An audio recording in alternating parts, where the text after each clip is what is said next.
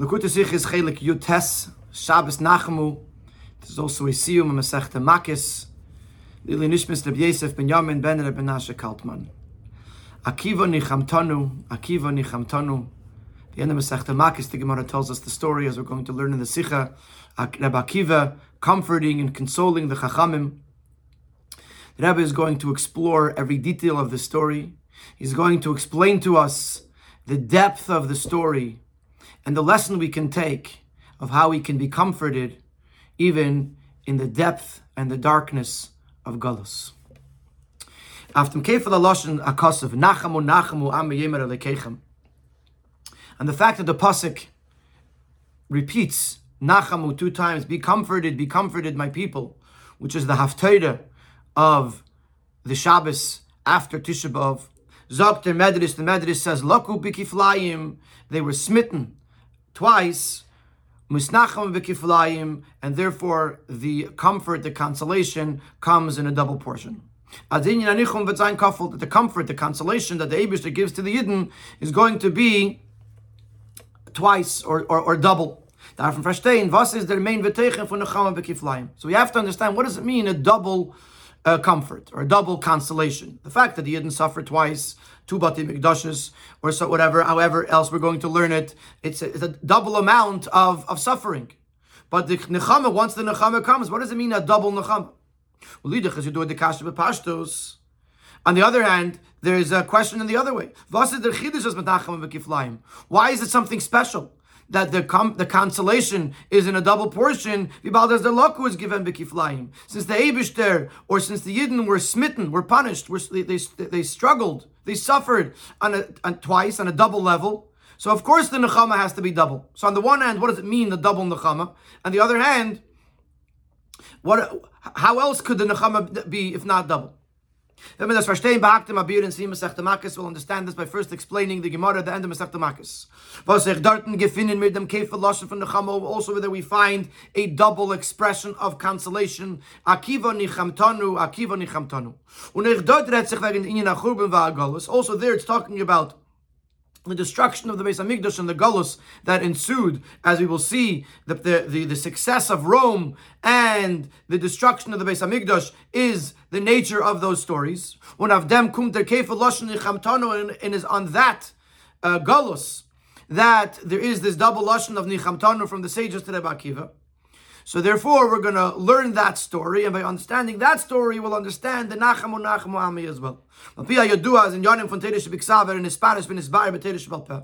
as we know, that things that are in Torah Shebiksav, such as the pasuk Nachamu Ami, which is in the Sefer Yeshaya, which is part of Torah Shebiksav, could be learned and understood from things that are discussed in Torah Shebal Peh, such as the Gemara in Makis, So also by understanding the Gemara in Makis, we'll be able to understand the taich of the psukim of the pasuk Nachamu Ami. We see Masechta Makis, the Gemara, the end of Masechta Makis, the Gemara tells the following 2 anecdotes. Rabban Gamliel and Rabbi Elazar ben Azariah and Rabbi Yeshua and Rabbi Akiva mahalchim baderech. Rabban Gamliel and Rabbi Elazar ben Azariah and Rabbi Yeshua and Rabbi Akiva were traveling. They were on the way to Rome. Vishamu kailamayna shel remi miplata. They were able to hear the sounds, the hubbub of the what was going on in the plaza of Rome. There's different types into the word miplata. One of them is the plaza, the center. The center of Rome was so bustling that they could hear the sounds of it 120 mil away. So the other sages began to cry. But Rabbi Akiva mesachek, and Rabbi Akiva began to smile or to laugh. So they said to him, why are you laughing? So he says to them, and why are you crying? So they say to him, these are Gentiles who are worshipping idols and bringing incense to the idols. They are sitting in safety and security. But us, our house, the house of Hashem, the house that is the footstool of Hashem, is burned in fire. We shouldn't cry. So Rabbi Akiva said to them, this is why I'm laughing. If those who transgresses will receive such abundance, such reward, how much more so will those of us who fulfill the will of Hashem receive from Hashem? So Rabbi Akiva sees a positive outcome, a positive future, and therefore he laughs. Shuv pamachas Yerushalayim. Again, as we'll see later, the Rebbe says it must have been at a different time. They're traveling to Yerushalayim. Kivan shegiu la'arabayis ro'ushulos yotzim beis kachei hakadoshim. Sorry. Kivan shegiu laharatzoifim karu bigdeim. When they came to Mount Scopus, a place that you could see the Beis Hamikdash, or the place of the Beis Hamikdash from there, they, as the halacha required them to do, they rent their garments. Kivon shegiu la'arabayis, when they came to the Harabayis, to the Temple Mount, ro'ushul sheyotzim beis kachei hakadoshim. They saw a fox running around in the place that originally was the exact spot of the Kodesh HaKadoshim, the Holy of Holies. Hischilu hein veichen, they began to cry. But Rabbi Akiva misachik, and Rabbi Akiva was laughing. They said to him, why do you laugh? So he says to them, why are you crying? So they say to him, a place on which it says that a zor, a stranger, and this means even a kohen, cannot approach there, otherwise he will die. It means to say it was so holy that no one can go there. Now this is being trampled by foxes. We shouldn't cry. Says Rabbi Akiva, this is why I'm laughing. It says in the pasuk,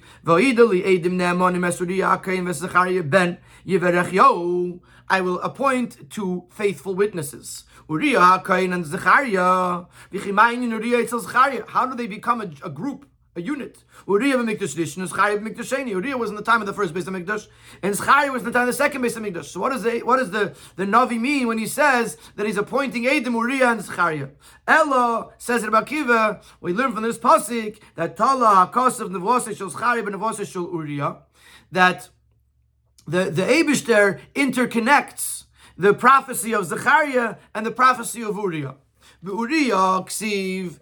But with regards to Uriah, it says, and this is a pasuk from the Sefer Micha, Lachem beglalchem tziyin sadatechres, because of you, tziyin, which means Yerushalayim will be plowed like a field, v'goymer, which is a story, a prophecy of doom, of destruction. In Zechariah, it says, the time will come that elderly men and women will sit and will spend time in the streets of Yerushalayim, which is a prophecy of redemption. Actually, in this time, Uriah says it, until I did not see the fulfillment of the prophecy of Uriah, I was afraid that Zechariah's prophecy won't be fulfilled. Now that I see that Uriah's prophecy was fulfilled, Yerushalayim, the Harabayis is looking like a field. Foxes are running around on it. I'm now certain that the nevuah, the prophecy of Zechariah, will be fulfilled, and therefore I'm laughing. So they said to him in these words, Akiva nichamtanu, Akiva nichamtanu, Akiva, you have consoled us. Akiva, you have consoled us. So that's the story, and that's the end of Masechta Makis. It's actually very interesting that when you look in the Mefarshim on the page, the Tosfos, and in this case Rabbeinu Gershom, both of them finish their Pirush on Masechta Makis with a tefillah for Mashiach. I think Rabbeinu Gershom ends Sheibana Beis Hamikdash, and Tosfos ends that we should be zeichet to the coming of Mashiach. Amen. Salah. So not only does the Masechta of the Gemara end Akiva Nichamtanu, but also the Mefarshim, the Rabbeinu Gershom and Tosfos also end Masechta Makis with a prayer for the Geula. The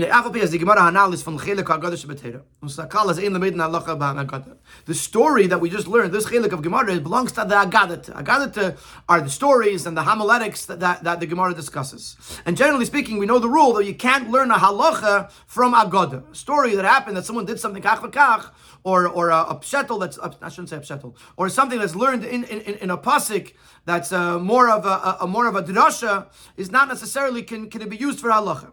Is just the Shas the limits from halacha from Agadah is b'stiritz halacha. That only works if the two are contradicting. If the halacha says kach v'kach and then comes an Agadah that seems to contradict, you say you don't learn halacha from Agadah. But if they're not contradicting with each other, you could use Agadah to Gemara as a lesson for halacha. Even if you would say that even though they're not a stira, still you wouldn't learn a ma'aseh b'peil, an actual din from an agadata. But to learn a svara, a reasoning, an idea in halacha could be learned, could be derived from a story of agadata.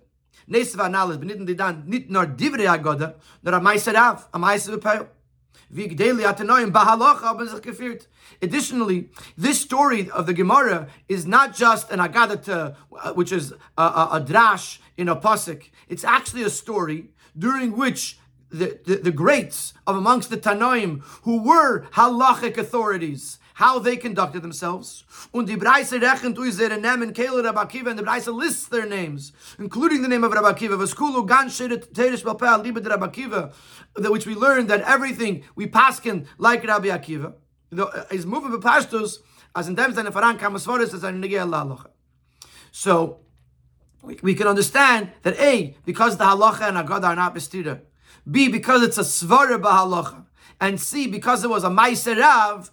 Obviously, once we understand this Agadah to Gemara, the story, these two stories of Rabbi Akiva and the other sages, we'll be able to derive halachic ideas from this as well.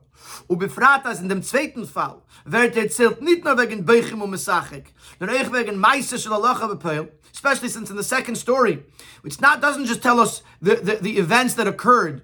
They were crying, they were laughing, he was laughing, but rather it tells us also an action, a halachic deed. That when they came to Mount Scopus, they actually rent their garments. The din avadachi, which Rabbeinu Gershom explains, because that was the din to do.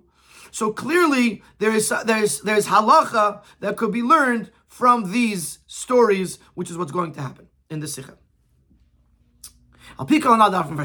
So now that we know that we have a story and that we're able to not just take the story, the Amaldi says, Akasha Famaisa. You can't ask a question on the story. But here, this is not just a story. This is a story from which we're going to learn the halacha. What was Rabbi Akiva hold? What do the other Chachamim hold?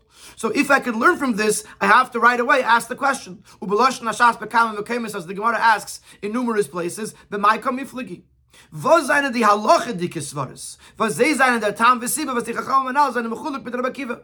What are the halachic reasonings with which Rabbi Akiva and the other Chachamim argue with each other? Umin hakotza ala kotza, and on the two extremes, fun boichin, on one extreme, these Chachamim were crying, zu misachik, Rabbi Akiva was laughing. Even though the Gemara concludes that they said, Akiva, you comforted us, which means that to a certain degree they accepted Rabbi Akiva's side.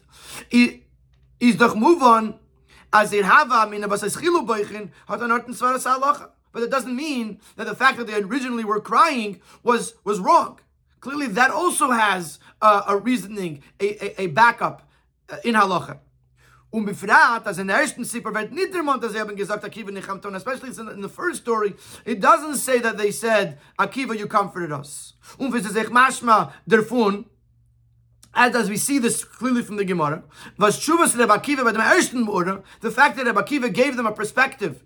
He said to them by the first story that if the transgressors of Hashem's will receive this, how much more so will those who fulfill Hashem's will? So that was a beautiful thing to say, but this did not stop them from crying the second time around. The second time, which is, you can't say that the other one happened first, because the Gemara says shuv. It happened again. So they had a conversation at some point in time in which they cried, Rabbi Akiva laughed, Rabbi Akiva gave them a change of perspective, and they didn't respond to him, at least the Gemara doesn't say any response. But then, sometime later, they're having a similar experience and they cry again, which means whatever Rabbi Akiva said to them did not change their mind enough that they shouldn't cry again. So obviously they have a different approach to this than Rabbi Akiva does. So the question is going to be, what is the approach of the Tanoim that did cry, and what is the approach of Rabbi Akiva that Rabbi Akiva laughed? So that's the general question. You have to understand what is the behind the scenes? What is the source or the root of their opinions that causes these sages to cry while it causes this sage, Rabbi Akiva, to laugh? In Siv Gimel, the Rebbe is going to list another list. The Rebbe is going to ask another 8 questions on the details of the stories. And Number 19, the Rebbe points out that some of these questions are mentioned in other Mefarshim as well that discuss this, and there are in those Mefarshim other answers. The Chiddush of the Sikha here is going to be that the Rebbe is going to give us an approach that actually answers all the questions and gives us a much deeper understanding into the story and into what was the dialogue between Rabbi Akiva and the sages. Aleph, question number 1, what is Rabbi Akiva asking them? Why are you crying? It's very obvious. When you hear the success, the sounds of the masses of Rome, which are the ones who destroyed the second Beis Hamikdash, especially in the second story, where you see the Beis Hamikdash in the extent of the destruction. A fox running out from the place where the Kodesh HaKadoshim was. It clearly brings out within a person mourning and crying. So what does he say? Why are you crying? What do you mean, why are you crying? Look what's going on. Rome is successful. Our Beis Hamikdash is destroyed. Of course we're crying. Beis Nachman is the second question makes it first even stronger. It said in the second story, when they came to Harat Seifim to Mount Scopus, they rent their garments. It doesn't specify that it was only the Chachamim and not Rebbe Akiva. So clearly Rebbe Akiva also tore his garments. And as the Rebbeinu Gershom explains, that's the din. This says Rebbe Akiva dabei getreuert auf Churban Beis Hamikdash. So which means that Rebbe Akiva was also saddened for the destruction of the Beis Hamikdash. Why is he asking them, why are you crying? He knows why they're crying. He himself ripped his garments and saw and sees the Churban. Gimel, next question. Der Pasuk v'Azara Korev Yumas red nit wegen der Knisse von Azar and Katzei HaKadoshim. The Pasuk Azara Korev Yumas is referring not to the fact that a Zor cannot go in, a Zor, a non-Kohen, cannot, or non-Kohen, a non-Kohen cannot go in to the Kodesh HaKadoshim. Nor wegen Azor was tut an Avei de Beis Hamikdash. Hazara Korev Yumas is not talking about the Kodesh HaKadoshim. Hazara Korev Yumas is talking about that you're not allowed to do Avodah in the Beis Hamikdash. Und wie bald die Tanoim haben gewollt, Madge sein dem Isra Afilu für Knisse in Kodesh HaKadoshim. And since the Tanoim here wanted to emphasize the prohibition of entering into the Kodesh HaKadoshim, they should have brought a different pasuk, where it says in the beginning of Parshas Achrei that he should not go at any time into the Kodesh. Where over there, it's talking about the Kohen Gadol not going into the Kodesh HaKadoshim for the rest of the year. If they want to highlight the value, the importance of the Kodesh HaKadoshim, why bring Hazara Korev Yumas, which is about going into doing Avodah in the entire Beis Hamikdash? Why not mention the pasuk that highlights the importance, the holiness of the Kodesh HaKadoshim? Dalet, question 4. Was ist der Kasagradach von Rebbe Akiva actually in the sky in the Wasser Shel Uriah, he's messianish like the sky in the Wasser Shel Charia? What is Rebbe Akiva thinking? But when he says, until I didn't see the fulfillment of the prophecy of Uriah, I was afraid that the prophecy of Charia wouldn't be fulfilled. Why would I think? How could it even be possible that a prophecy should not be fulfilled? Especially since there is a teaching of Chazal in Masechta Brachos called Dibur v'Dibur any utterance that comes from the mouth of Hashem for the good, any promise, any positive thing that the Eibishter tells us, afilu al tanai. Even if the promise was conditional, if you do this, then you'll have this. Lechazar boy, the Eibishter does not renege on that. The Eibishter does not go back on a positive thing that he said. So why would Rebbe Akiva think and be worried that Zechariah's nevuah wouldn't be fulfilled? Hey, why does Rebbe Akiva,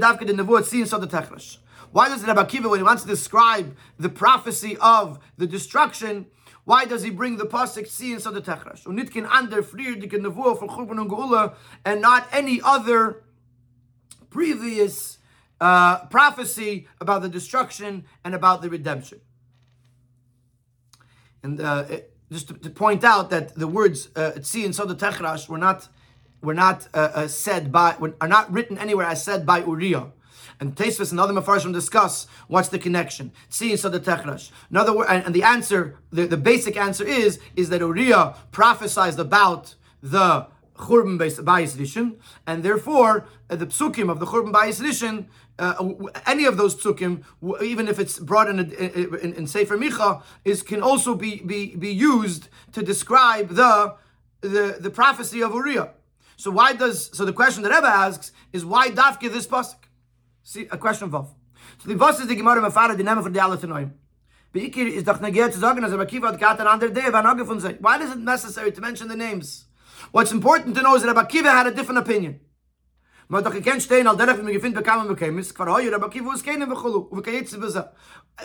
places we find where a group of Tanoim or Chachamim were going, and one's name is important, it would say Rabbi Akiva Uskenim, or Rabbi Akiva V'Chaveirav, or Rabbi Akiva V'Talmidav, depending on what the scenario is. But why did it have to mention the other names? Why couldn't it just say Rabbi Akiva Uskenim? Question Zayin. Farvos haben die Chachamim nor bei dem zweiten wurde gesagt auf der Tshuva von Akiva Nichamtanu, nicht bei dem ersten. Why do the Chachamim answer Akiva, you have comforted us, only but in the second story and not in the first story? Question Ches. Akiva Nichamtanu. They said to him exactly like this: Akiva, you have comforted us. Akiva, you have comforted us. Was is der Kefil kol haloshen? Why is there a double expression here? And the specification that they said so in exactly these words. Der Masha sagt auf dem Kusher Zayin v'Ches. The Masha answers questions 7 and 8. He answers them with each other. They said it twice to refer to the two events. In other words, Akiva Nichamtanu is referring to this event here that's happening by the Harabayis, and the other one that happened earlier on the way to Rome. That's what the Maharsha says. But this question, this answer requires more explanation. The two events occurred at different times and at different places. The first story was happening on the way to Rome. When the second story happened on the way to Yerushalayim. So how could they be brought together as one with the same answer? If something happened a while later, why would they answer now to something that happened earlier? If they were comforted by that, they should have said it then, Akiva Nichamtanu. And if not, then and now they are comforted, they could say it now, but why say it twice, once for the past? In Sif Dala, the Rebbe is going to suggest that we know that Rabbi Akiva was said that a person should accustom himself to saying that whatever the Bishop does is for the good. So maybe this is the approach of this story, that Rabbi Akiva was seeing the positive in a negative event, and the Rebbe is going to refute that. In Sif Hey, with a number of questions. Pashas came as Bezain, as in Beide Mura, is in the Kudum Stefas in the shit from Rabbi Gamliel, Rabbi Lazman, Rabbi Yeshua, Mitzadachot, und Rabbi Akiva to the Sheni. So on a basic level, we could try to explain that in both events, you could see a common theme between the approach of the other sages versus the approach of Rabbi Akiva. Rabbi Gamliel, Rabbi Lazman, Rabbi Yeshua, but in the Mura, the other sages saw the negative in what happened. When Rabbi Akiva saw even in the negative, he saw the ultimate good. When Rabbi Akiva gave us a Lishitase, and Rabbi Akiva is following his Shita, his general approach to this matter, as the Rabbi Akiva says in the Gemara in Braches, a person should always accustom himself to say, Kol David Rachman Latav Avid, everything that Abishah does is for the good. And the Gemara did sell dart, as he is given say and the Gemara says over there in Gemara Brachas that was how Rabbi Akiva actually conducted himself. And over there's a very famous story that Rabbi Akiva was traveling and he wanted to go to stay over the night in a certain city, and they didn't let him into the city. Then he went into the forest, and over there a cat came and took his rooster, and a lion came and took his donkey. And the wind came and extinguished his candle. He was left in the dark. And he said, that it must be for the good. And then in the morning, he discovered that there were bandits that attacked the city. And had he been in the city, he would have been captured. And had his animals been making noise, or his candle been kindled and spreading light, he would have attracted the bandits. So he Taka saw that whatever the Eibishter does is for the good. Later, was ich mal bringt bei dem Reis beim Shechachad. And therefore you could also explain why the Gemara brings these two stories together as one, even though they happen in different times and places. It's not just because these stories happen with the same protagonists, but rather the reason that the Gemara brings both stories together is because in both stories you see very clearly this approach of Rabbi Akiva.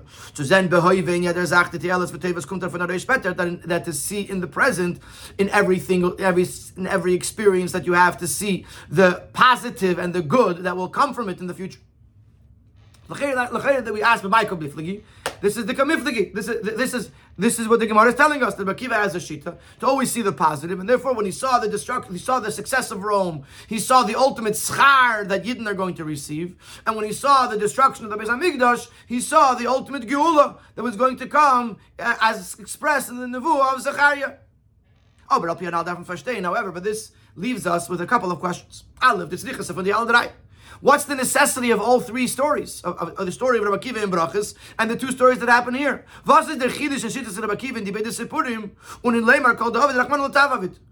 is this? What do we uncover? What do we learn about the Shita of Rabbi Akiva in these two stories? And what do we know about the Shita of Rabbi Akiva in saying that everything the Eibishter does l'tav of it is for the good? Once you know his Shita, you know it already. Why do we need more stories to tell us the same thing?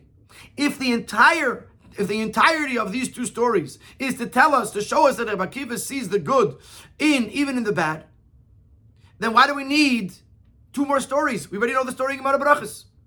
Base. This concept that a person should accustom himself to saying that everything that the Eibishter does is for the good is a rule, and we find no arguments to this. And even Shulchan Aruch brings it as a psak, as a ruling.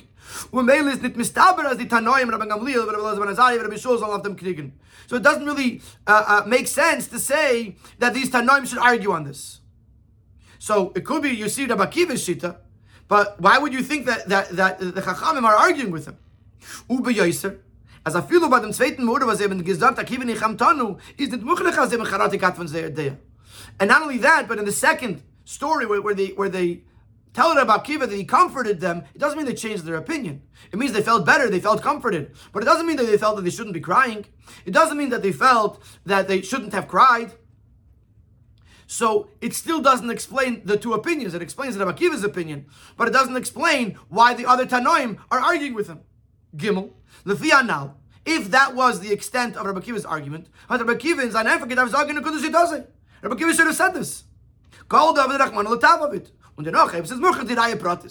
And then if it's necessary, Rabbi Akiva could explain what he's saying. He could explain himself. Because, etc. But to sort of avoid the crux of the issue, seems to imply that isn't the issue here. Otherwise, Rabbi Akiva would have said that. So, we asked Michael Miflagim, what's the argument of the Rabbi Akiva and the other sages? Why did Rabbi Akiva ask them why they're crying? Especially since Rabbi Akiva himself rent his garments. Why does the pasuk use? Why does he use the pasuk as Arakar of Yumas? Why would he think that Zechariah's prophecy wouldn't be fulfilled? Why did we use the pasuk Tzias of the Techrash? Why does the Gemara mention the names of the sages?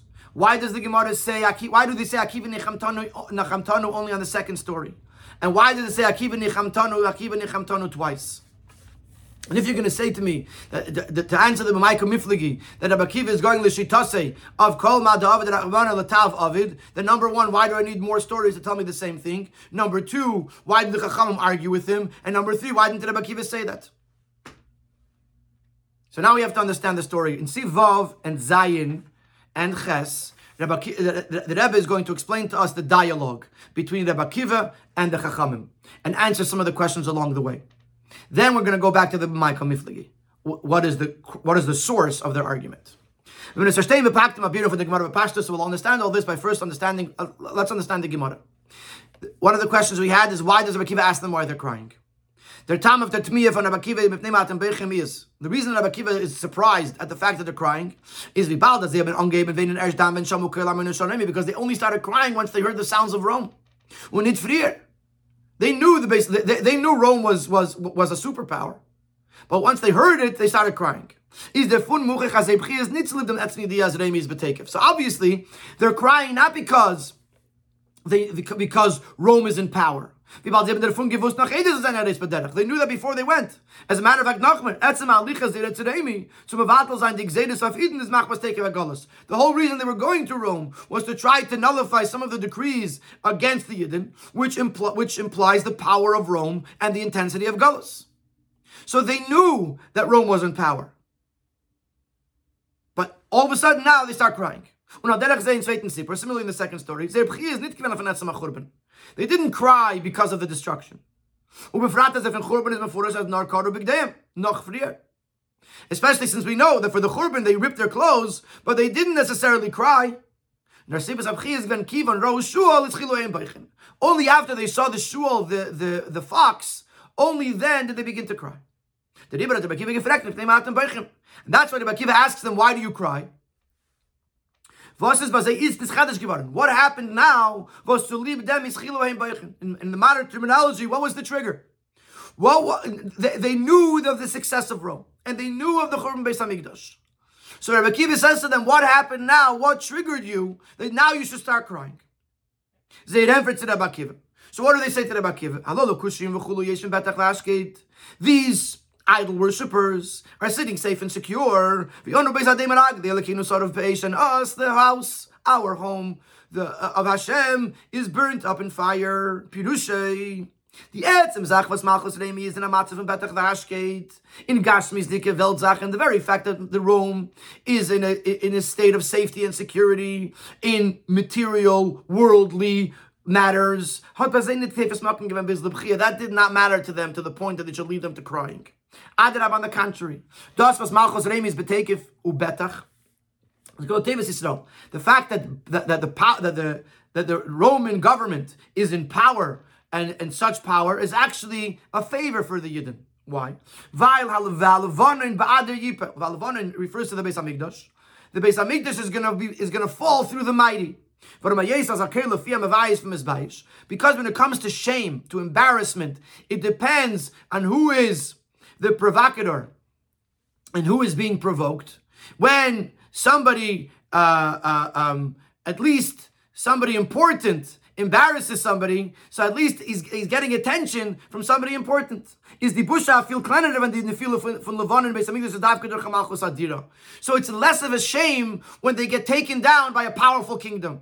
If it was some third world country that came in with half an army and they were able to destroy the Yidden, that would be much more embarrassing. At least it took a mighty army. No, they didn't go down easy. They took a mighty army to destroy the Yidden. So the fact that Rome is in power, that doesn't cause them to cry. Was in Zerenfer haben sie nicht angeben und magisch gewesen als Malchus Remi hat Charo gemacht bei Samikdash. Und doch ist sie beteke verhasket bevetach verhasket. And this also explains why in their answer, they don't address the fact that the Romans are the ones who destroyed the Beis Hamikdash. They don't say, hey, they destroyed us and they're so successful. They didn't touch upon that. Because the fact that it was Rome that destroyed the Beis Hamikdash, that actually diminishes the feelings of shame for the Churban Beis Hamikdash. So that's not what's bothering them, the fact that Rome had power. In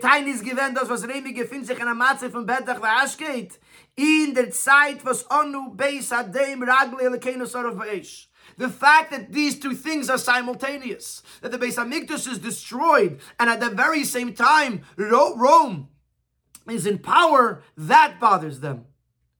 Because it's a chilul shem shamayim neisef a chilul shem Yisrael. Because this is a desecration of the Eibishter's name, and a desecration of the Yidden's name.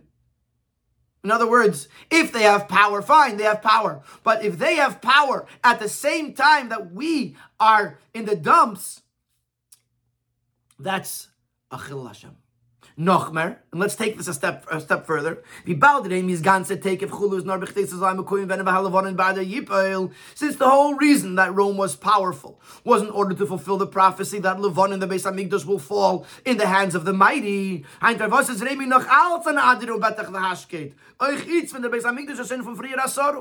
So now they're asking, why should Rome still be in power? Now that the Beis Hamikdash was destroyed, and they played their part, so to speak, in the story of history, now they should become irrelevant. Now they should lose their power. There's no need for it anymore. We already fulfilled the prophecy of Levonin, Ba'ader Yippeh. So this is what's bothering them in the first story. The Chilul Hashem, that Rome should have power while the Beis Hamikdash is destroyed. And not only that, the whole reason they had power in the first place was in order to fulfill Va'alavon and Ba'ader Yippeh, that the Beis Hamikdash should fall in the hands of the mighty. And now that the Beis Hamikdash has fallen, there's no need for Rome to continue their power. Similarly, we have in the second story. When they're seeing the fox going out of the Beis Kachim, here they see a deeper and stronger desecration of the name of Hashem and the name of the Yidden.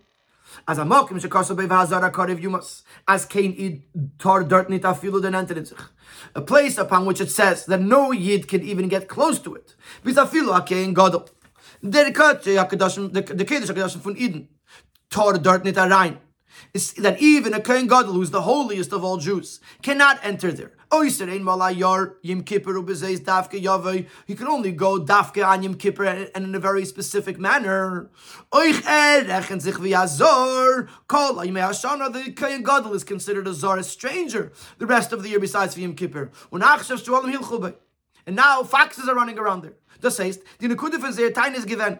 Es ist Tage nichts geworden, hat der Beis Hamikdash soll chare werden und Yidden soll vertrieben werden in Galus. It was decreed by Hashem that the Beis Hamikdash should be destroyed and Yidden should be expelled into exile.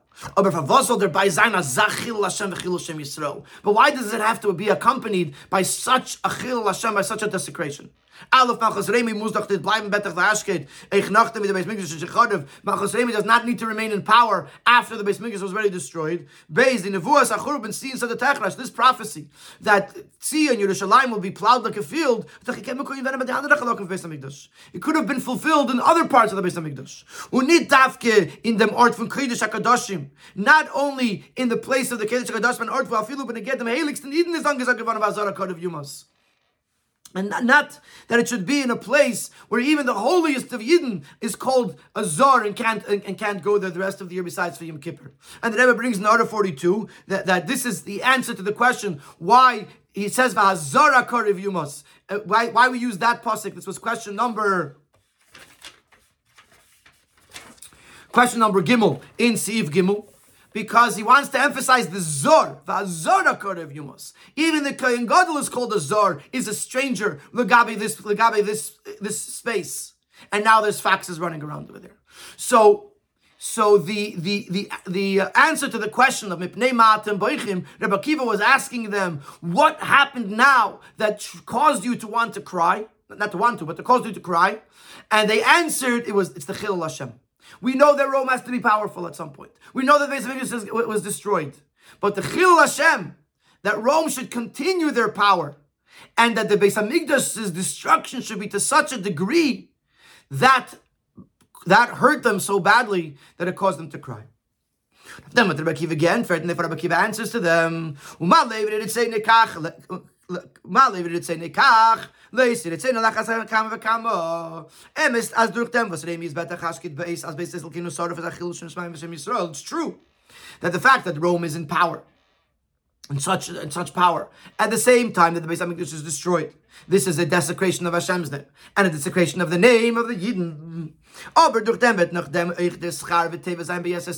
because of this will cause that the reward and goodness and good that's waiting the Yidden will be in an extra measure. Because if this is what the transgressors receive, how much more so do those who fulfill the Eibishter's will receive?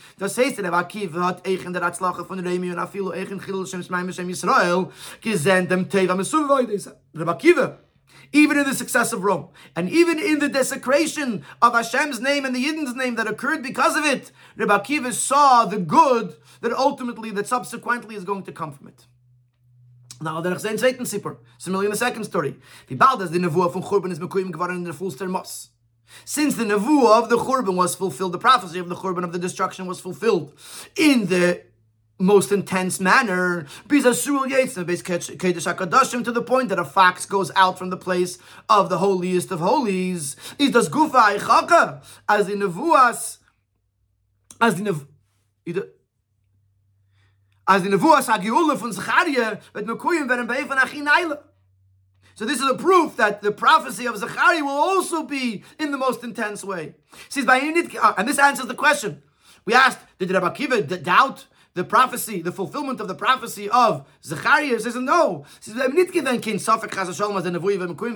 had no doubt that the nevuah will be fulfilled.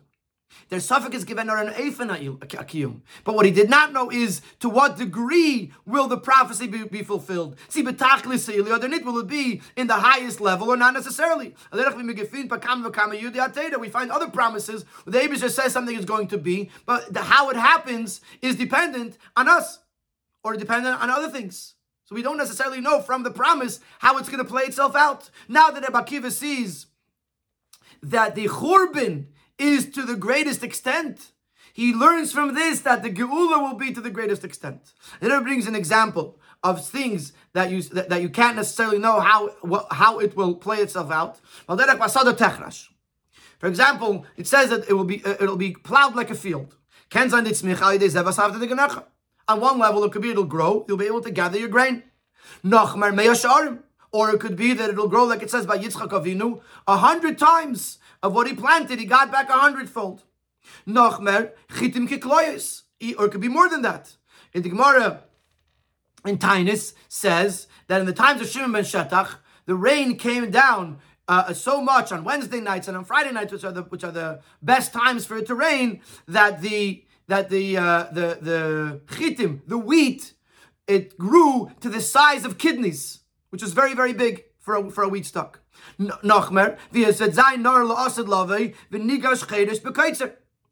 as it says in the prophecy in the Navi in Amos, it says that v'nigash cheres b'kaitzer. Rashi explains that the plower will not have enough time to finish plowing. It'll already be time to start cutting. It's going to grow so much. So this is 4 different ways that Sad Techeres could play itself out. Either a basic grain, or 100 times, or wheat that is the size of kidneys, or it's growing so much that you're still plowing and it's already growing. And then, when he saw the fulfillment of the prophecy of destruction by Uriah, he saw that also the redemption, the prophecy of redemption will be fulfilled in the greatest possible way. This also answers the question why Rabbi Akiva uses the pasuk Tzin Sada Techrash, specifically that pasuk, to describe the destruction. The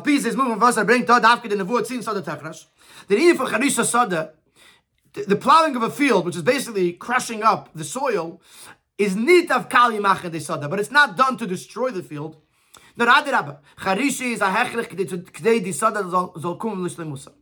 The plowing is a necessity in order for the field to reach its potential. That it should give its produce.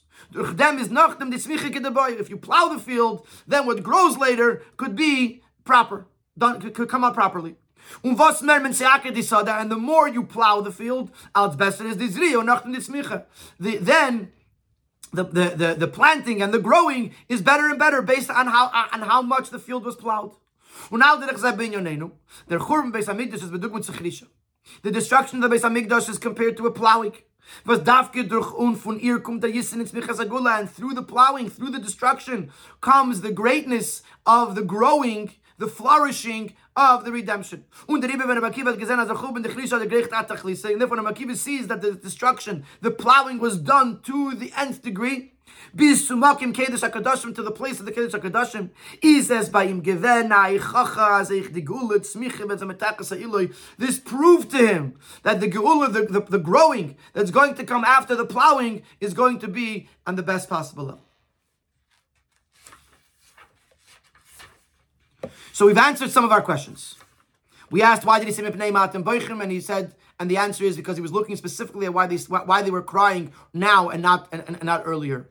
Akiva ripped his clothes because it was a sad thing. The Churban Beis Hamikdash was there. But I still didn't answer the question to him. Why did they start crying when they saw Shul? Why does it mean Vazara Kod of Yumas? Because they're trying to explain the holiness of the Kedesh HaKadoshim, that even a Kohen Gadol is called a Zor. Why did Akiva? What did Akiva mean when he said, I didn't know if Zechariah Hanavi's nevuah would be fulfilled? He meant to say, I didn't know on what level. I didn't know if it'll be in the best possible way or not. And only after I saw the level of destruction do I know that what the level of the Geula will be. And why does it bring seen so the Techresh? Because this pasuk emphasizes this Nekuda, that in the plowing is actually the beginning of the redemption. It's the beginning of the process of growing. When he saw the seed, saw the Techresh, he knew that this was a plowing, a destruction that leads to the ultimate growing, to the ultimate Geula. We still have not addressed in the second in the Seif Gimel the names of the Tanoim, why Akiva Nichamtonu was on the second one, and why it says Akiva Nichamtonu twice. But now, in Seif Tes and on, the Rebbe is now now that we understand the argument, the dialogue, we understand what was bothering them, and what Rabbi Akiva responded to them, now we could understand the B'maika Miflagi. Now we can understand is the source of their argument, what are their approaches based on. Seif Tes. Now we can understand the different opinions of the Akiva of the Tanoim. As is Anatolian Hashayla Klolos for some Gefim Bekama Mitzvahs, their argument depends on a general question which we find its relevance by various different mitzvahs. Tziemen darf sich rechnen und leite machria sein behoive mit a mitzvah v'chiyuv was kumen ba'asid. Do you have to look at and sometimes overpower the present over something that's going to become relevant in the future? If I have a mitzvah right now, but this mitzvah has ramifications or will impact a mitzvah that's coming in the future, do I look at what I have to do right now despite or regardless of its long-term effects? Or do I look at the whole picture, the future as well, and decide the present based on the future? And the Rebbe brings an example, al derech hadugma. In the Haaretz, the Rebbe says it's not a perfect dugma, but it's a dugma. It'll give us an understanding of what the Rebbe is trying to say. A person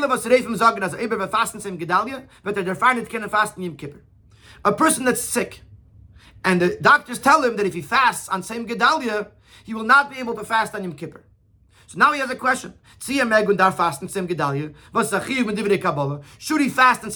which is an obligation that comes from the times of the Nevi'im, but is not a chiyuv de'iraisa? Even though this means that he may not be able to fast, or that he will not be able to fast on Yom Kippur, or they're turning fast the same Gedalia. Because I cannot fast on Yom Kippur. Or we're going to say, no, you're not allowed to fast same Gedalia. Yom Kippur is a chiyuv de'iraisa. You can't not fast on Yom Kippur, and therefore you can't now put yourself in a situation that will cause you to not be able to fast on Yom Kippur, and you're not allowed to fast on same Gedalia. So that's the question. Do I look at the present? Right now is Sim Gedalia. Right now I have an obligation to fast, and therefore I'm going to fast now, despite the long-term effects of it. Or do I look at the future and say I can't do something now that will hurt or negatively affect the future? That's the question that's asked in when it comes to various different mitzvahs. And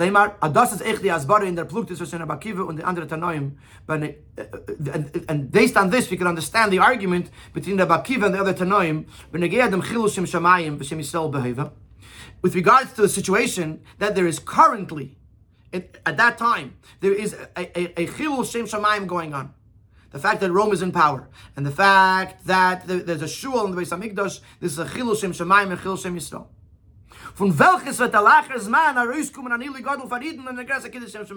But it will ultimately lead to an advantage for the Yidden and to a greater Kiddush Hashem. So do I look at the Chilul Hashem that's happening now, or at the Kiddush Hashem that's going to happen?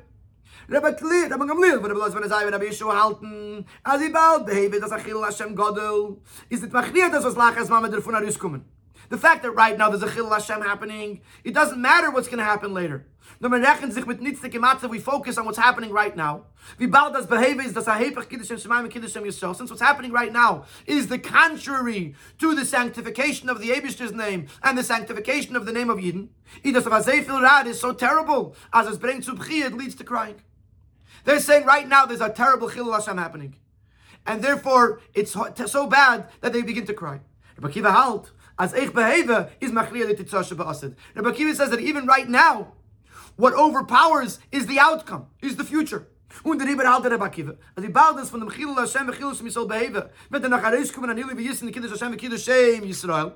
Since what's happening now, the Chilul Hashem that's happening now, will actually lead to a greater Kiddush Hashem, Shem Hashem and Shem Yisrael, b'ha'gula ha'asida. How does b'hem achriya given b'matzavei behave? This influences him in the present, that he should be happy, and he laughs. Because he says like this, he says, it's true that there's a Chilul Hashem going on right now, but this Chilul Hashem is actually going to lead to a Kiddush Hashem, a greater Kiddush Hashem than we would have now if we took away this Chilul Hashem. And therefore, the future Kiddush Hashem that's going to happen makes Rabbi Akiva happy in the present, and he laughs. So this is one explanation to explain the machlekes of Rabbi Akiva and the Tanoim. Rabbi Akiva, the Tanoim say you look in the present there's a Chilul Hashem going on. This is crying worthy. Rabbi Akiva says we don't just look at the present, we look at the future. This what's happening now is going to lead to a Kiddush Hashem, and therefore even now we could already be happy for the Kiddush Hashem that is yet to come. In Sefiyud, the Rebbe is going to give us a second explanation. This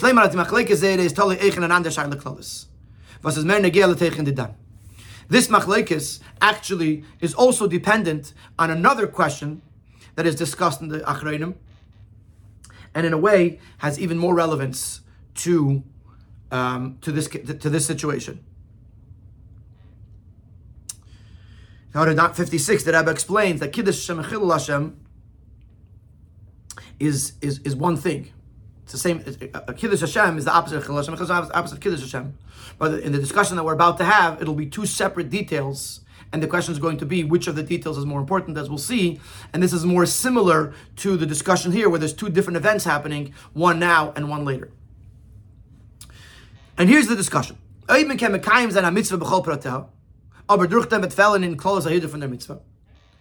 should a person focus on doing this mitzvah with all of its components, despite the fact that it won't be done in the most beautiful way? But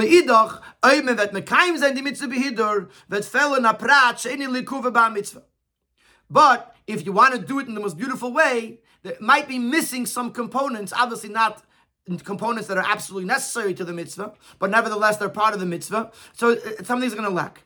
So on the one hand, you could do all the pratim, all the details, but it'll lack hidur, it'll lack the beautification of the mitzvah.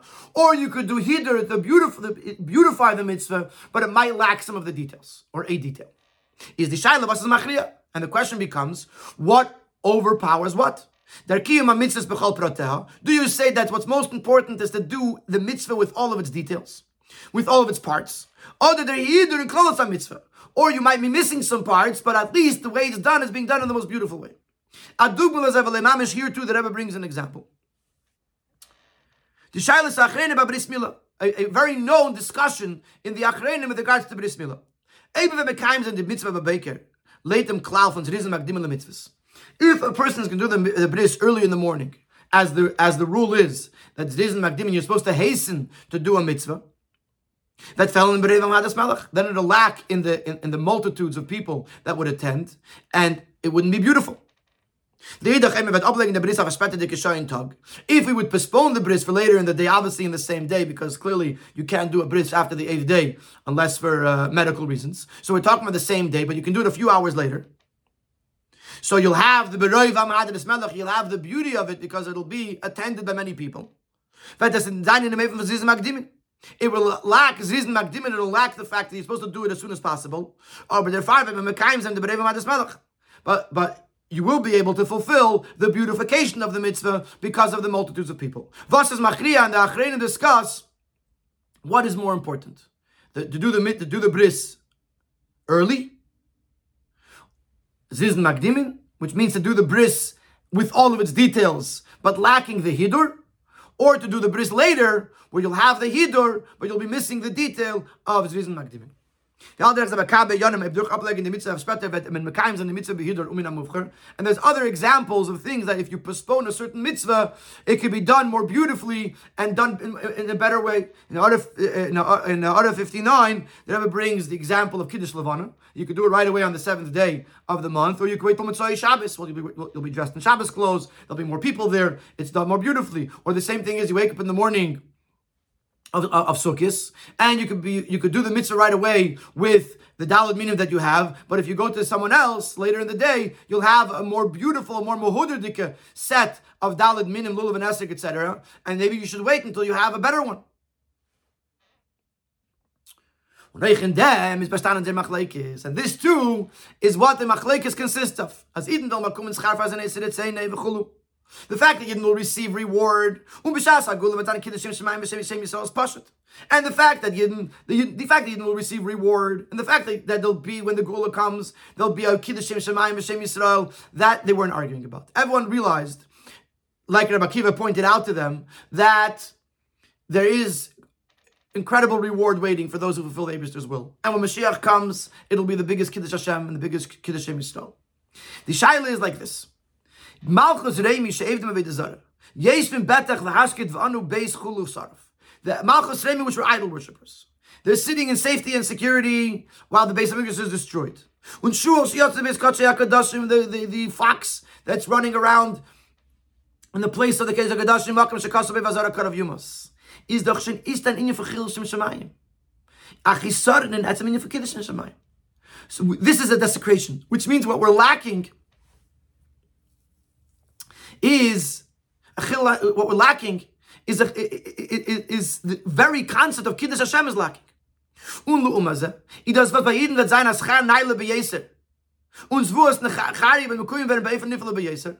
other hand, the fact that the Yidden are going to get a major reward, and the prophecy of Zechariah will be fulfilled in the most incredible possible way, is only something of beautification. It's a bonus. In Eirech Yam, in Brius, they'll live longer, they'll be healthier, in Kiddushim Shemayim. So these are little things that add into that make the Kiddush Hashem more beautiful.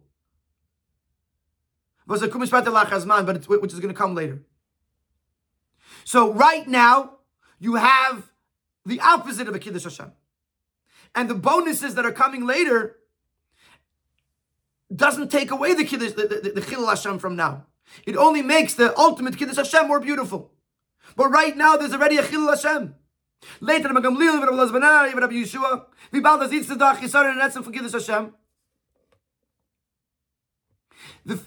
since right now there is a inherent lack in Kiddush Hashem and the sanctification of the Eibishter's name,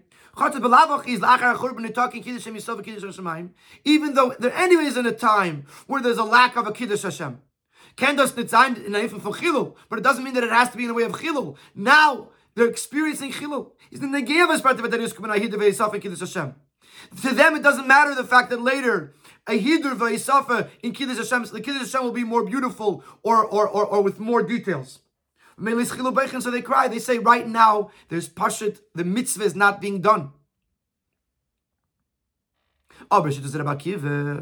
Is as the hidur in klal mitzvah machriya legabe praten the mitzvah. Rabbi Akiva holds that the hidur mitzvah, the beautification, the perfection of the mitzvah is more important than the detail. Und der Fall ist der später the hidur nesef in klal in the Kiddush Hashem geiver auf an isik in chisaren etzem from Kiddush Hashem. And therefore Rabbi Akiva holds that the fact that there's going to be a hidur, a beautification to Kiddush Hashem, that overrides the current lack in Kiddush Hashem. And therefore Mesachik, and therefore Rabbi Akiva laughs. Rabbi Akiva says, you can't just look at the fact that right now there's a lack of Kiddush Hashem. You have to look at the fact that overall, we are working our way to make this a most beautiful Kiddush Hashem ever. And to the Akiva, that's the most important. And therefore he laughs. The other Chachamim say no. It doesn't matter that there'll be a Hidur later on. What matters is that right now, the Kiddush Hashem is not done properly. It's missing. It's a Chilul Hashem. And therefore, it's so sad for them that they cry. So we have two answers in the Maika Miflagi. One answer is that the argument between them is, do you look at the present or do you look at the future? Rabbi Akiva looks at the future and therefore he laughs. The other sages look at the present and therefore they cry. Or the other answer is that the question is, do you look at the details? Or do you look at the detail of the mitzvah, or do you look at the Hidur mitzvah? Rabbi Akiva looks at the Hidur mitzvah and he says, in the future, all of this is leading to a beautiful Hidur mitzvah, and therefore that in itself is reason enough to laugh, even though currently the situation is a situation of chilul. The other sages say, no, it doesn't matter the Hidur that's coming afterwards. Right now, the mitzvah is not getting done, and therefore this is sad enough to cry.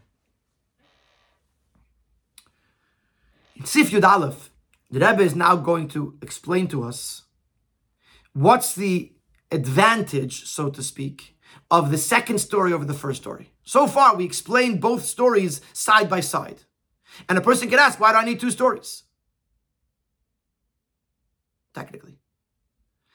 And in Sif Yud Aleph, the Rebbe is going to explain the advantage, the tzrichese, the necessity of the second story over the first story, and in three different perspectives.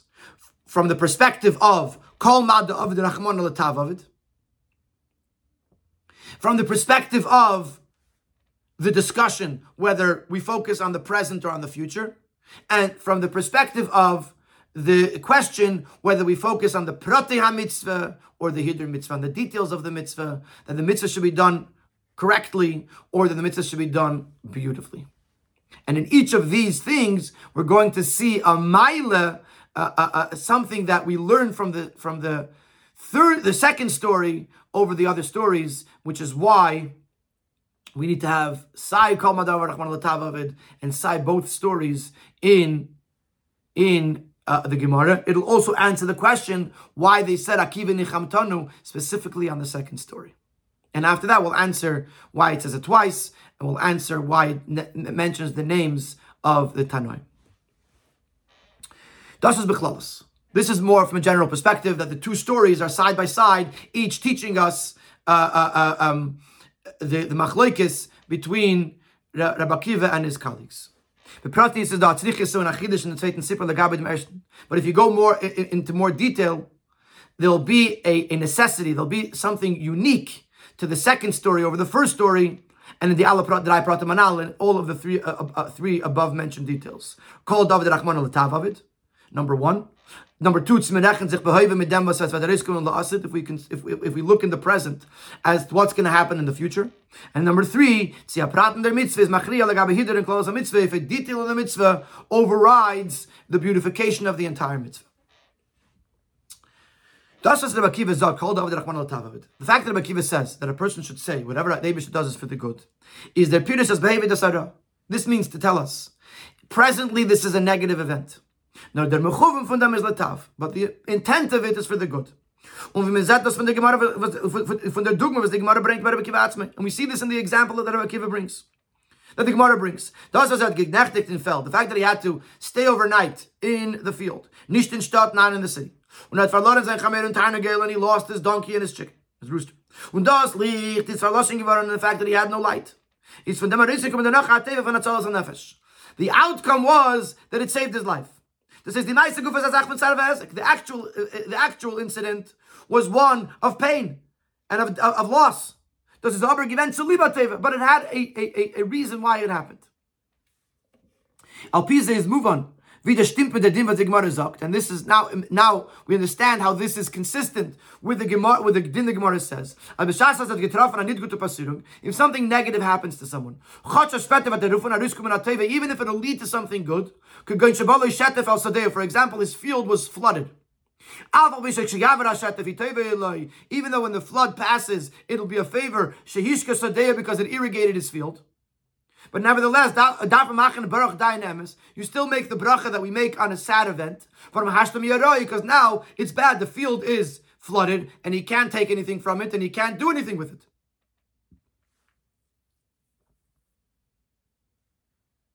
And this is what we're saying, Rabbi Akiva is saying, that now it's a bad thing, which is why I would make Baruch Daina Emes, but I also know that it's for the good. When in them Leimar called David to say that whatever the Eibush does for the good, then everyone agrees that when a person sees a negative event, the person should say, not yet to cry or to laugh, but to recognize, to say that this is for the good. Everyone agrees to that.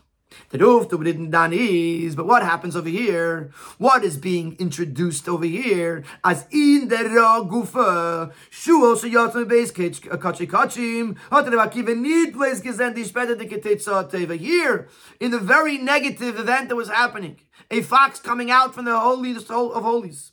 Rabbi Akiva did not just see the outcome that was going to happen in the future. He saw this as part and parcel and the initiation of the good itself. The Eibishter vented his anger. When the Eibishter destroyed the Beis HaMikdash, he vented and ended, got rid of his anger onto the sticks and stones, and not onto the Yidden.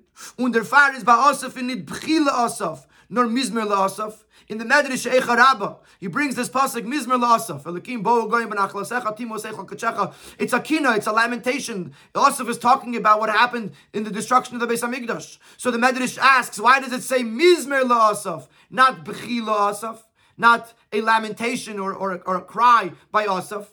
And the Medrash gives a mashal of a king. Someone's getting married, and the king built this beautiful chuppah, and he cemented it, and he decorated it, something very, very beautiful. And then the son ran away, so the king destroyed the chuppah, and then he was singing. So they said to him, "Why are you singing? You just had to destroy the chuppah of your son that you built so beautifully. Why are you singing?" And he said, "I'm singing that I destroyed the chuppah and I didn't destroy my son." So the Eibishter destroyed the Beis HaMikdash. The Eibishter was bringing himself to get rid of his anger, so he should not be angry at the Yidden. How did the Eibishter totally get rid of his anger?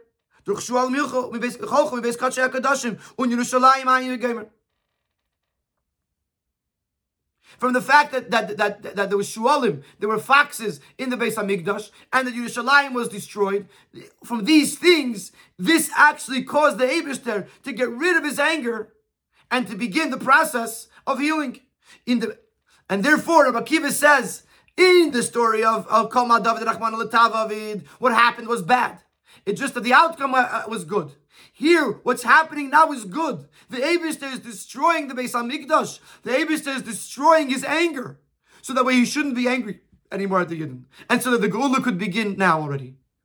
Like we'll see, like we saw with Tzin Sada Techrash. The Eibishter is plowing the field so that way the Geula can grow from it. In the Merishton Sipur aber, in the first story, however, even though Rabbi Akiva was laughing, which means it was better than Kol David. There was something positive here, more than the positivity of Kol Ma David Rachman L'Tavavid. But I'm skipping the brackets for a moment. It wasn't in a way that this was the beginning of good. When Rabbi Akiva says that he's deriving from this success of the Roimi, of Rome, that there's going to be incredible schar, incredible reward for the Yidden, it doesn't mean that the success of Rome is the beginning of the good. So the Maila of the second story over the first story is that in the present, we're already experiencing the good of the future, which we don't see in the first story. Now in the brackets, the Rebbe explains the Maila of the first story over Kol Ma David Rachman L'Tavavid. In other words, there's three things here. There's Kol Ma David Rachman L'Tavavid, then there's the first story in the Gemara, and then the Makis, and then there's the second story. So in the brackets, the Rebbe is going to explain what's the Maila of the first story if it's not a Chelek of the toiva, then why is it an uftu over kol ma david rachman al tavavid? So it says like this. In kol ma david rachman al tavavid, was alef mezaktu meveist nor as das is the tav, meveist aber nit, es is nit nikir v'nigla was der tav is. Number one, you know that they'll be good. You know if it's coming from the Eibishter, it has to be good. But what kind of good it'll be, or how good it will be, that you can't know. Beis, es is ara was letav avid. Aber ich, wenn der ganz zer inyen, wollt man chatchil nit gewen, wollt ich gewen tav. It's something negative that happened that leads to good. But had the whole thing that happened in the first place, it would have also been good. Had he not had the flame, the donkey or the rooster, then he wouldn't have needed the destruction. He could have forgotten it at home, or he could have not brought it with him. Then he wouldn't have needed this. So the only reason why it's needed is because something negative happened. So therefore, the negativity led to something good, but it didn't bring to anything more than he had before. But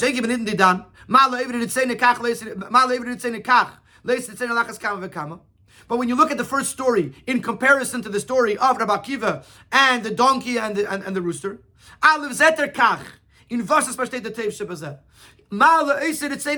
he sees the success of the Romans, and he knows the extent of the success that the Yidden are going to have when they get it. Beis es kumtsu atielos u'ma'ilef from them. Mervi belavachi. Because the Romans are getting this, therefore the Eibishter has to give Yidden more. So the success of the Romans actually leads the Yidden to get more. Not like in the story of Rabbi Akiva that he could have lived without the whole thing. So you have the story of Kol Madav Rachman Latavavid, which means that it was a negative event. The event itself has no positivity to it, but it led to something positive. That's step number one. However, in that story, you don't know, when you say Kol Madav Rachman Latavavid, you don't know how good it's going to be. And two, you could have lived without it. It's not going to bring you to a place that you couldn't have been without it. Then you have the story of the success of the Romans, when Rabbi Akiva laughs when they cry. Why? Because Rabbi Akiva over here is Mesachik, because he already sees in the success of the Romans, he sees it gives him a glimpse into the schar for the Yidden. And he knows that because this is happening to the Romans, the Yidden are going to get more than they would have had if not for this whole story. And then we have the second story where Rabbi Akiva sees good in the bad. Not that he sees that it's going to lead to something good, but the bad is the good. It's the beginning, it's the plowing of the field that's going to lead to the good. It's the Eibishter getting rid of his anger. So that way, the Eibishter could now have no anger towards the Yidden. Al derech zeh ni'ad tzvei silas. In Sifyud Beis, the Rebbe is going to teach us the advantage of the second story over the first story.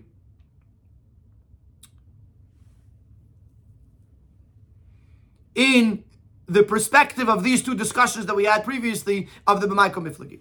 Later, as Barati Titzah Shabbos says, the reasoning that we explained, that according to Rabbi Akiva, the outcome in the future overrides how to do the mitzvah now. Similarly, according to the reasoning, that to make the mitzvah more beautiful overrides the details of the mitzvah itself. So what's happening is that one thing has to override the other thing. Currently there's a lack. The mitzvah is not being done perfectly. Like we said before, there's a chilul Hashem. Nor die Meile shebaosid und der Hidur bechlal is geiver umachriat mechisar. But the advantage of the future, or the hidur, the beautification of the mitzvah, overrides the lack. That's how it is in the first story. The Romans are successful and it's painful. But Rabbi Akiva chooses to say that I know that the schar that's coming is the schar that's coming and the hidur that's coming is greater. But if you look at it from the perspective of the second story, it's not just that one is overriding the other, but in their pula shebehavior that they're nor the maila shebasid. In the pula shebehavior, in what's happening right now, he sees only the beauty, the greatness of the future. The says that they're here from Kiddush and Shemayim Shem Yisov that the beautification, the beautiful Kiddush and Shemayim zet the bakiva kilu das hat in the pula shebehavior. He sees it in the current. When he sees the shul sheyetzim beis kedush hakadoshim, he sees the kilach hamosei, he sees the charisha, he sees the hidur of kiddush Hashem that's beginning to happen right now. In them was that which very thing, which seems to be a lack of kiddush Hashem and kiddush Hashem Yisrael, he sees actually the beautifulness of it. It's a whole nother level. And so if you're Gimel, we're going to explain. That's why they say Akiva Nichamtonu, Akiva Chanonu on the second story. Because in the second story, Rabbi Akiva teaches them something that you don't see anywhere else. Rabbi Akiva teaches them how to see the good inside the bad, that the bad itself is good. And that is something that's menachem them, that comforts them, that consoles them. Tzifyud Gimel. Und das ist der Tam, was Afkin, der zweite Meister, haben sie gesagt, Akiva Nichamtonu, nicht in der Rechter. Der Chiddush and Pirush HaInyan was Shul Sheyatzim Beis Katshay HaKadoshim. Das Rebbe Akiva, das Shar HaTanoim. Was is Chilu Heimbechen is in zwei Sachen. Lezu Afzu. The Chiddush in the second story over the first story is on a double level. L'daitam haben sie in dem Gesehen an Inyan von Hepech HaTev, was is Meir L'Bchir. Number one, the other Tanoim saw a negative event, which was worthy of crying. Das Rebbe Akiva is, as nicht nur darf man gucken auf dem Inyan Tev, Kiddush and Shemayim Shem Yisov B'tachas HaShleimus, was wird davon herauskommen? Rabbi Akiva says, not only should we look at the Kiddush Hashem that's going to come from this, nor noch mehr, as the Ilui v'teyeles ba'geula is nit wie a Zach, was wird gekriegt durch a zweite nit gute Zach. This advantage of the Geula is not something that's going to be reached through experiencing something else that's negative. Nor does es ein Inyan sehen so the Techrash. It's the one and the same. Der Churban Gufa hat die Meile von Chrisas Asada. The destruction has the advantage of the plowing of a field, which leads to the growing and the planting and the growing. So that's why they say Akiva Nichamton on the second story, because here they're seeing, not only are they seeing that the negative thing will lead to something positive, or that the Hidur mitzvah is machriya, the fact that the mitzvah is not being done right, that they see the toiv in the negative. And that is Akiva Nichamtanu. Und das ist die Nechama Kfula. And that's why it says Akiva Nichamtanu twice. Aleph, the Maila, the Hidur Shabbasid. The fact that he was teaching them, the fact that there is a Hidur, that the future is bringing something beautiful and great. Beis, that Ilui Unechama is da in der P'ula Shebeheva, that the greatness and the consolation is starting now. In what we're seeing right now is already part of the future and the beauty. And if you're going to ask, 1 second, I mean, this is pushing it. To say that the negative and the positive is the same thing, that in the negative there's a positive, it's very hard. So the Rebbe says, and the Rechach of them is, ben Yevarechya Chulu. And the proof is in this pasuk that the Eibishter appoints Uriah and Zechariah as Edom. The pasuk allein sagt that doesn't kitzebes und der Sachen. The pasuk is telling us that it's not two separate things. That does an ein sukmegeder edus. It becomes one thing, just like the idea of testimony. Al pishnei edin vert ein mitzias de edus. You have two witnesses, and it becomes one testimony. Nevuos shel Zechariah and nevuos Uriah and ein edus. The two witnesses become one testimony. So Uriah is talking about the Churban, and Zechariah is talking about the Geula. It becomes one thing. And therefore says Akiva, look, the Eibusha calls them Edom, witnesses. If they're witnesses, it means that what they're bringing to the table is one idea. This one's talking negative, this one's talking positive. It's really one intertwined thing. Masheiki by the Mershon Sipur. Wo Rabbi Akiva Mesachik Libin Taba Leben in the Tzene Kachle in the Tzene Alachas Kama V'Kama. He just notices that Rabbi Akiva. The other Tanoim in the first story, they weren't convinced. Rabbi Akiva said, yes, let's look at the future. But they were not convinced. Wir fragen in dem Tag, wenn Ableiter und Sendi Milo und Teufel von ein Sach. Äußere Zäune, von der zweite Sach, ewige Zäune. Especially since over here, you have to see the advantage of one thing from the negative of something else. Und auf dem hat gesagt, Reihe nicht gebracht. Und didn't bring a Reihe vom Pasuk, wie in zweiten Zippur. Von welchem wir soll wissen, wie wir Kosch gehen, wenn geht zum ersten Zippur. He didn't bring any proof. One thing that we could learn from one story to the other story. So, that's why they don't say Akiva Nichamtanu in the first story. Because they weren't convinced. It's very interesting because the two concepts of Hoiva versus Asid and the Prat of the mitzvah, Behoiva versus the Hiddush of a mitzvah, are very intertwined here. Like the Rebbe uses them as two different explanations for the machlekes between Rabbi Akiva and his Chaverim and the Tanoim. But then he uses it also in the Maila of the first story over the second story. So you have to in each way that you use it, you have to spell it out in the way that'll support this point. In other words, when you're talking about the Maila, the Rabbi Akiva versus the Chachamim, then Rabbi Akiva holds Hiddur Mitzvah, and Rabbi Akiva holds Asid, and they hold Hoiva and Kima Mitzvah with all the Pratim. But then when you're comparing the first story to the second story, then the Chachamim are convinced of Rabbi Akiva's opinion. So they also see the Maila in the Asid and the Maila of Hiddur. And in the first story, they don't see that. They only focus on the Hoiva, and therefore they don't say Akiva Nichamtanu. Yudalad.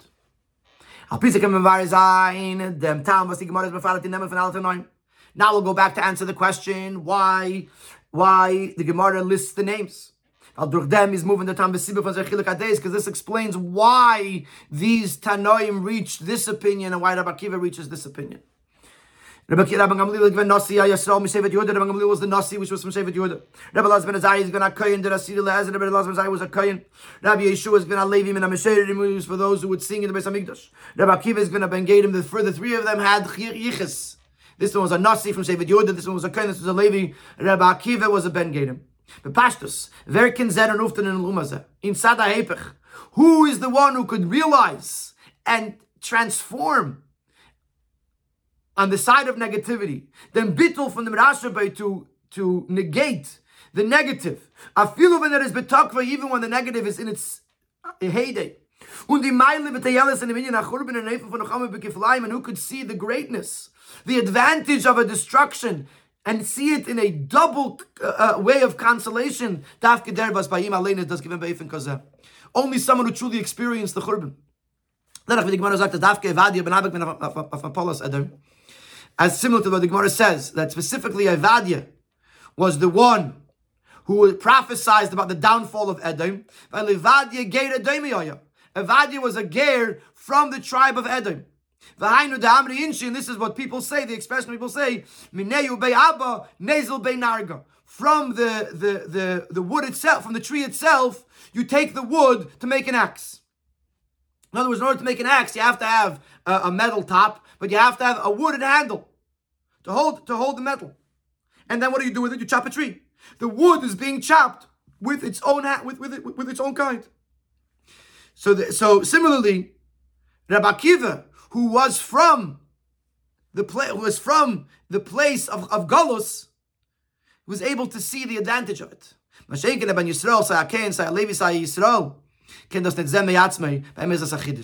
someone who's a Ben Yisrael, whether a Kohen, whether a Levi, whether Yisrael, for them this is a novelty. To say that in the negativity there's positivity, they never truly experience the negativity, and therefore they can't really see the positivity that exists in there. Similarly, this isn't how they looked at it in the stories. Similarly, when you talk about the halacha that we said, either What is stronger, the present or the future, or a prat mitzvah, that a hidden close mitzvah, or the detail of the mitzvah versus the beautification of the mitzvah? Dafke Rabbi Akiva. Was nächste of them was is given ben gedim. Hat ich allen angeben lernen Teda erst wenn es given ben der Boim.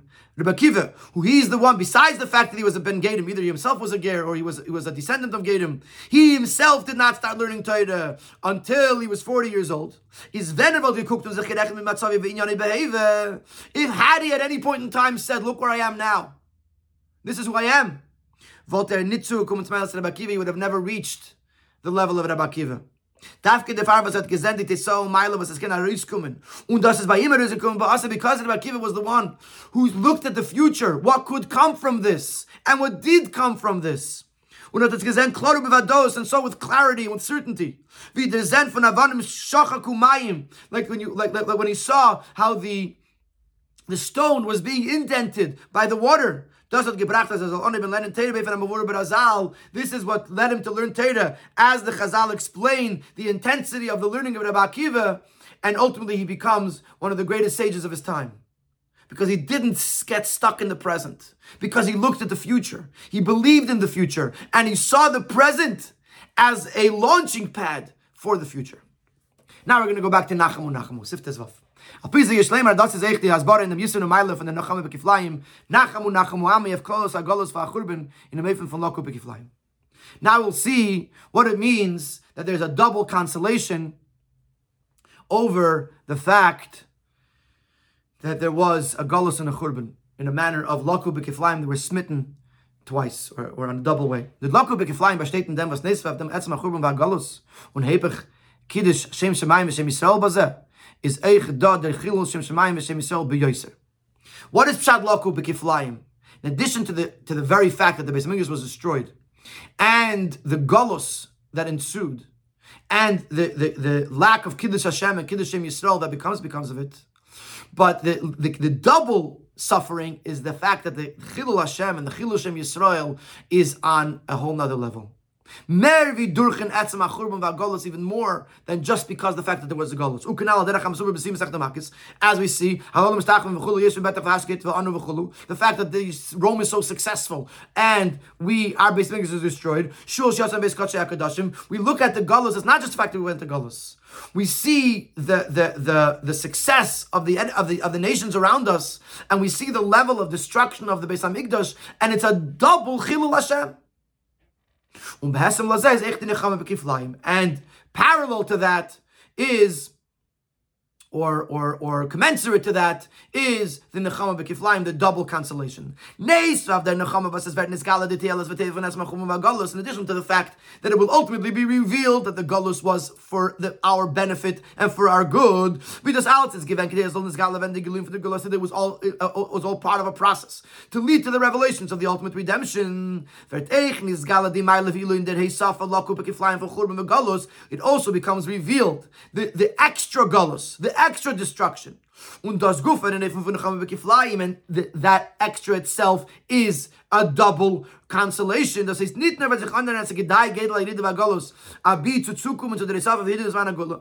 only will we realize that it was worthwhile the intensity of the descent and the exile to be able to reach the extra, that which we will receive more and more beautiful in the Managula.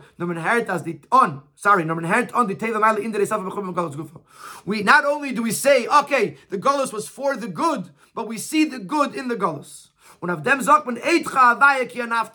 on this we say, we thank Hashem for angering us. We thank Hashem because ultimately we will see that all of the suffering that Yidden are suffering in Golus is actually part of the teva, part of the good that is awaiting us by the Gula Hasidah.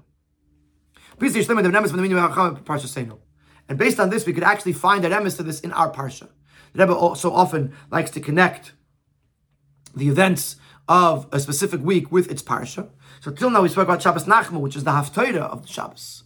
But we actually find an emes to this, a hint to this, in Parshas Va'eschanan. The Rashi brings us it up, and again some Anzag. The pasuk says you will have children and children's children, and you will get old in the land. As Ramaz Lohem, Sheyiglu Mimeno L'Sivches Meis V'Nun Beis Shana. There was a remez that they will go to Galus, they will go to exile after 852 years, which is Kaminyan V'nei Shantam, which is the numerical equivalence of the word V'nei Shantam.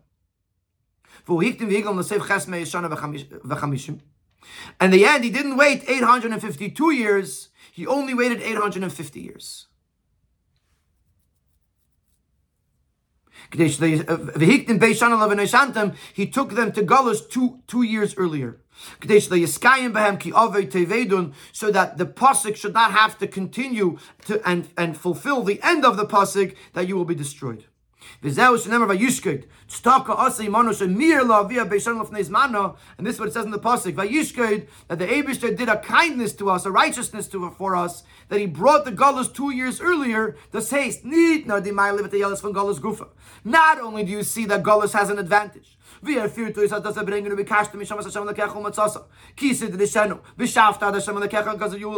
find you from there. He will search for you over there, and he will find you because you will search for him, and he will bring you back to the Eibishter. Even the fact that Galus started 2 years early, as the that actually causes to negate the destruction that was meant to come afterwards. So we see in the negativity, we see the positivity. And through our actions, our work, through the time of Galus, that ben zeichesheim, we will merit begoli mamish in the most revealed way. To nachamu, to you should be comforted, you should be comforted. Unachmer to anoichi umenachemchem. I the Eibishter, the one who is the one who will comfort you. But bias Mashiach tzedkenu, with the coming of Mashiach.